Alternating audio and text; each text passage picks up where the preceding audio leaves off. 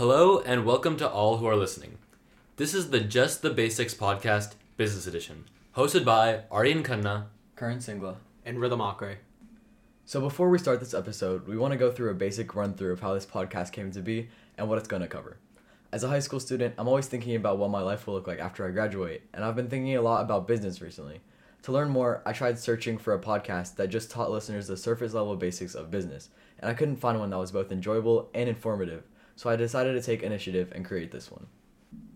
In this podcast, we're going to cover everything about economics and business. Don't worry, guys. It won't just be some high schoolers throwing facts at you, because we're learning right along with you guys in this casual series of business discussion. Each host has gone out and done their own individual research of this episode's topic, and we are ready to discuss it here today. Get the popcorn ready and get ready to learn with us as we dive into our first episode, the stock market.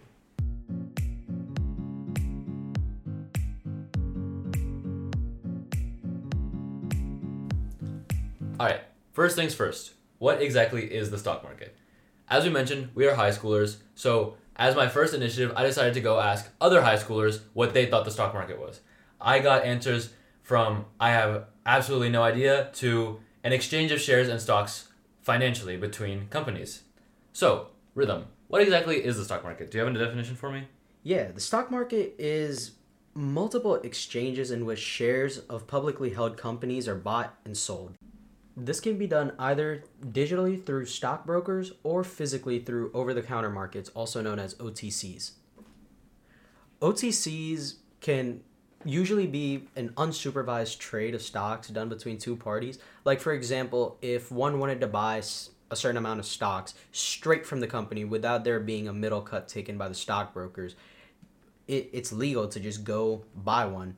And there's certain regulations, as with the whole stock market, because the entire market is under clear and strict regulations. But through an over-the-counter is completely unsupervised, right? Yes. Okay. It's not under the control of an exchange. And the only major difference between companies on a big exchange like the New York Stock Exchange and OTC exchanges is that the companies on an OTC exchange are smaller and usually not as big as companies on the New York Stock Exchange. But once they are able to grow into a company that's qualified for an exchange like the New York Stock Exchange, companies are able to raise funds at higher rates because it's more accessible to the public. And then when they increase their funds, they're able to spend more money in order to improve their overall performance. Which ultimately raises the stock price. This leads us to the stock market being a crucial part of our free market economy because it allows for equal access to investor trading and the equal exchange of capital. All right, hold on to that thought, Rhythm. We'll come back to that. First, I want to briefly go over the history of the stock market, especially the stock market in America. So, right out of America for a bit, in the entire world, the first publicly traded company was the Dutch East India Company, which made its shares on the Amsterdam Stock Exchange in 1602. And moving on later in the future, in 1790, the Philadelphia Stock Exchange was formed. That was America's first stock market. And as opposed to the current stock market, the Philadelphia Stock Exchange, also known as PHLX, focused more on equity, currency, and index options rather than traditional stock trading. Now, as many of you may know, the current stock exchange in America is known as the New York Stock Exchange. So how do we go from Philadelphia to New York? Well, in the late 1700s, around the time that the Philadelphia Stock Exchange was formed, there was a group of men known as the Buttonwood Tree Agreement. It was just a small group of men that traded, bought, and sold stocks and bonds with each other. In 1817, the group of men observed and mimicked the actions of the Philadelphia Stock Exchange, and eventually they grew into the New York Stock and Exchange Board. This eventually grew into what we now call the New York Stock Exchange. One fun fact about the New York Stock Exchange now is that the street it's on, Wall Street, was named because of the fact that around the time of its creation, it was on the same street as a stockade, or a large wall. To add on to that, in 1835, a great fire erupted in Lower Manhattan, and Wall Street, again, the street that the New York Stock Exchange is on, suffered a great deal of damage. About 70 years later, in 1903, the doors of the New York Stock Exchange opened with hundreds of stock certificates held underground in vaults. Back to the topic of the New York Stock Exchange. So why exactly was it formed?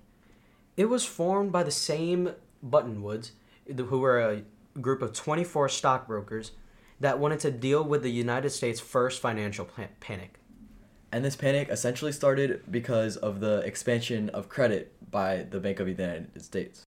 So, the Buttonwoods had the goal in mind to promote public confidence in the market due to this newly formed credit, which caused people to not trust the market as much. And they also ensured that deals and trade were made between trusted parties, something that's present even to this day in the New York Stock Exchange, since regulations play a big part. These regulations help to prevent crimes such as insider trading, where an individual uses non-public information to gain an advantage while trading. And where can people get this non-public information? Well, it's more to do with individuals in the government that know stuff, such as senators and other stuff like that, or higher ups in companies. An example of this is if a high-level employee of a company knows about a merger between his company and another big company, and he lets it slip to his friends, and then these friends buy these stocks preemptively, even though this information about a merger isn't public. In this situation, both the employee and his friends can be penalized for insider trading. As time went on and the stock market grew, we went through many expansions in terms of adding indexes and stocks. For example, in 1896, the Dow Jones Industrial Average was created. Later, in 1971, the National Association of Securities Dealers Automated Quotations, otherwise known as the NASDAQ, was added as an index to the U.S. Stock Exchange. But we'll come back to that when we talk about stocks in specific. Let's first go over when the stock market expands or recesses and how this happens. So, the term recession by Oxford Languages is a period of temporary economic decline during which trade and industrial activity are reduced. This can be caused by many different things in the business world, but we'll go through some examples now. The first example is the Panic of 1873, and since some of you may know, 1873 is right after the Civil War, where the U.S. banking system was growing very fast. And the economy was greatly made up of railroads. So the panic really started in Europe when the European stock markets crashed. And investors from Europe who had invested in railroads in America started to sell their investments. And because of this, there was soon more bonds on the railroads for sale than people really wanted to buy. So these railroad companies couldn't find anyone to lend them cash, which is what a bond is. A bond is when people buy an investment in some project, and the project uses that money to grow and then later pays back the investors.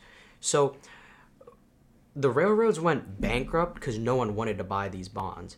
And one of the biggest banks in New York was the J. Cook and Company, which had invested a lot of money in the railroads. And due to this problem in the railroads, the company went bankrupt. And when people saw that a bank this big failed, they started to draw money really fast from all the other banks since they didn't want to risk losing their money too. This panic spread throughout the country, and in the end, about 100 banks failed, causing there to be a severe lack of capital in the nation's banking system. About 50 years later, we come into an important part of American history known as the Roaring Twenties. Now, the Roaring Twenties is described as first an expansion and then a crash. An expansion is a phase in the stock market or just in any type of cycle of business where the GDP is growing at an excessive rate and it grows for a long period of time. So the Roaring Twenties was a decade in which economic growth was substantial. Now, in 1929, the market crashed. A market crash is when the market drops significantly and it drops in a very fast manner. Like I said, an expansion or a recession takes long periods of time to happen, but a crash is just when it all plummets immediately. To talk more about exactly what happened during that time, the Roaring Twenties was a period that is described as social, economic, and political change, and that too positive change.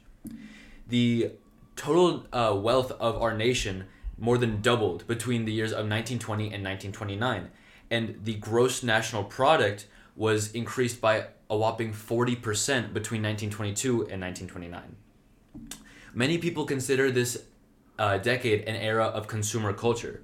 Consumer culture is defined by Oxford as a material culture facilitated by the market, which thus created a particular relationship between the consumer and the goods or services he or she uses or consumes. Essentially, it was a huge industrial period where the market grew amazingly. However, in 1929, things started to go wrong. Throughout the Roaring Twenties, as people began making more and more investments in the stock exchange, inflation increased. Overproduction of products and underconsumption was affecting huge parts of the economy, and it began a decline in the industries. This crash became known as the Wall Street crash of 1929. It occurred between September 1929 and the end of October. Due to the high market speculation at the time, many people had overinvested in the stock exchange, and when the market crashed, a huge portion of people lost their money. About 12 million people became classified as below the poverty line, and the economy sank. The Roaring Twenties is a great example of how expansion can grow our economy, but also create over speculation within the stock market and lead to inflation and a crash. A more modern example of this would be the stock market crash in 2008, which started in 2006 when housing prices began to fall. When these housing prices fell, lenders, which gave out loans to buy houses, would enable lower credit individuals to take out loans, which ended badly because the money wasn't being paid back, which caused then these lenders to fall and file for bankruptcy, which then caused hedge funds, which are a partnership of investors that trade at a very high level with billions of dollars of money, that had invested in these lenders to file for bankruptcy as well. All of this bankruptcy and downfall of these hedge funds caused fear in the public, who then began to rapidly divest all of their money, causing the market crash of 2008. Over the course of this crash, over $2 trillion were lost from the global economy, making it very significant, especially in modern times. So, Kern, you mentioned that in the 2008 crash, or at least in that period of time, people began to divest and take their money out of the stock market. But how exactly does taking money and putting money into stocks work? So to reiterate, a stock is a fraction of ownership of a company that an individual can purchase. So essentially, when you buy a stock, you now own part of that company. So companies that are public on the New York Stock Exchange have a set number of shares. And the share price of a company is dependent on many different factors. So Rhythm, do you want to talk about some of these? Yeah, so before we talk about the factors, price discovery, which is what we're talking about right now, is the process of finding out the price of an asset by comparing it to the price of other assets and matching buyers and sellers to a price that they both agree upon for the asset or commodity. In this case, that commodity is the stock. And this price discovery is greatly affected by market structure, liquidity, information flow, and supply and demand. So market structure is basically how different firms, these might be investment firms or brokerage firms, and how they're differentiated and categorized based on what they sell and how their operation is affected by external factors. Then a liquidity, that's how easily an individual or firm can convert an asset into cash or convert cash into an asset. So by asset, you mean just a share, right? Yeah, this can be shares, this can be bonds, this can be actual physical assets such as houses, cars, investment properties, and everything. Okay, got you.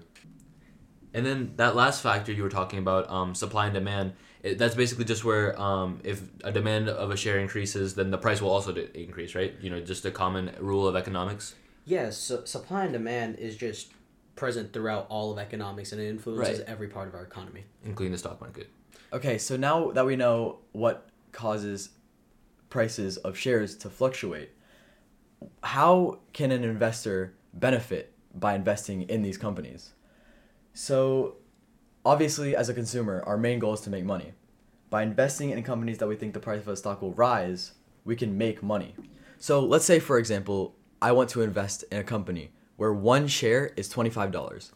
If I purchase one share for $25 and then the share increases to $30 in the next couple days, months, whatever, I would then make $5. So, as I mentioned before, or when we were talking about the timeline of the American Stock Exchange, I mentioned things like NASDAQ and S&P 500 and Dow Jones Industrial. These are known as indexes, but can either of you explain to me what an index is? Like, how is it different than a normal stock? So an index or an ETF, which are almost the same thing, but we'll go over the differences later, are a combination of companies in a relative industry to show how an industry is doing.